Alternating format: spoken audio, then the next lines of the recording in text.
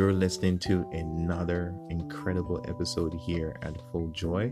This is your host, Kevin Brown. Thank you for spending this time with us. Our last show, we mentioned that even when we are focusing on living a righteous lifestyle, the challenges of this life will lurk on possible trying to devour us, even as we follow the life of Elizabeth and Zechariah. We also introduce our power word, taken from Luke chapter 1. We'll pick up from where we left off and plunge more inward from life lessons and the opportunity to learn from history. Here's the second half of our power word. Luke 1, verse 10 through 17. And it reads, "And when the time for the burning of incense came, all the assembled worshippers were praying outside. And the angel of the Lord appeared to him, standing at the right side of the altar of the incense. When Zechariah saw him, he was startled and was gripped with fear. But the angel said to him, 'Do not be afraid, Zechariah. Your prayer has been heard. Your wife Elizabeth will bear you a son, and you are to call him John. He will be a joy and a delight to you, and many will rejoice because of his birth. For he will be great in the sight of the Lord. He is never to take wine or other fermented drink, and he will be filled with the Holy Spirit even before his birth. He will bring back many of the people of Israel to the Lord, their God.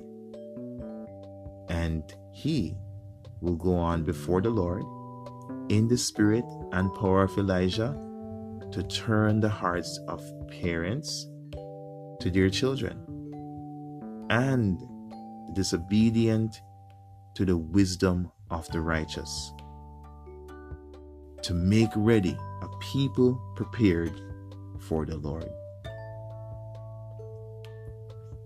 Pray and stay the course while starving the urge to be overwhelmed by fear." Notice Zechariah's intentionality to seek counsel from God through prayer. However, even among an angel of the Lord, he became gripped with fear. God never intended for us to operate in fear. However, he prefers when we pray with accurate expectations. Think on that. God prefers that we pray with accurate expectations, believing that he will bring forth victories in every sector of our lives. We are all well aware that fear keeps us stuck in place, preventing us from living our lives by faith on the path to our purpose. Fear will keep you stuck. God wants you to live life on purpose. Keep moving. Fear will keep you stuck. Have faith. Faith over fear.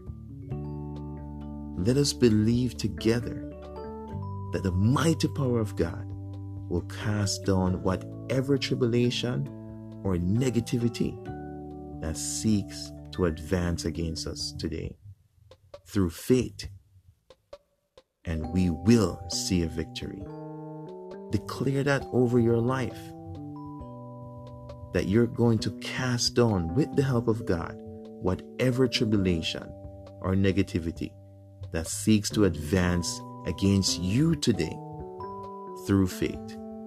And you declare this, you will see a victory. Stay tuned to tomorrow's episode. We will observe triumphant victories over fear and self-doubt. Remember, you are a miracle, and God wants you to live life on purpose. We will see you tomorrow.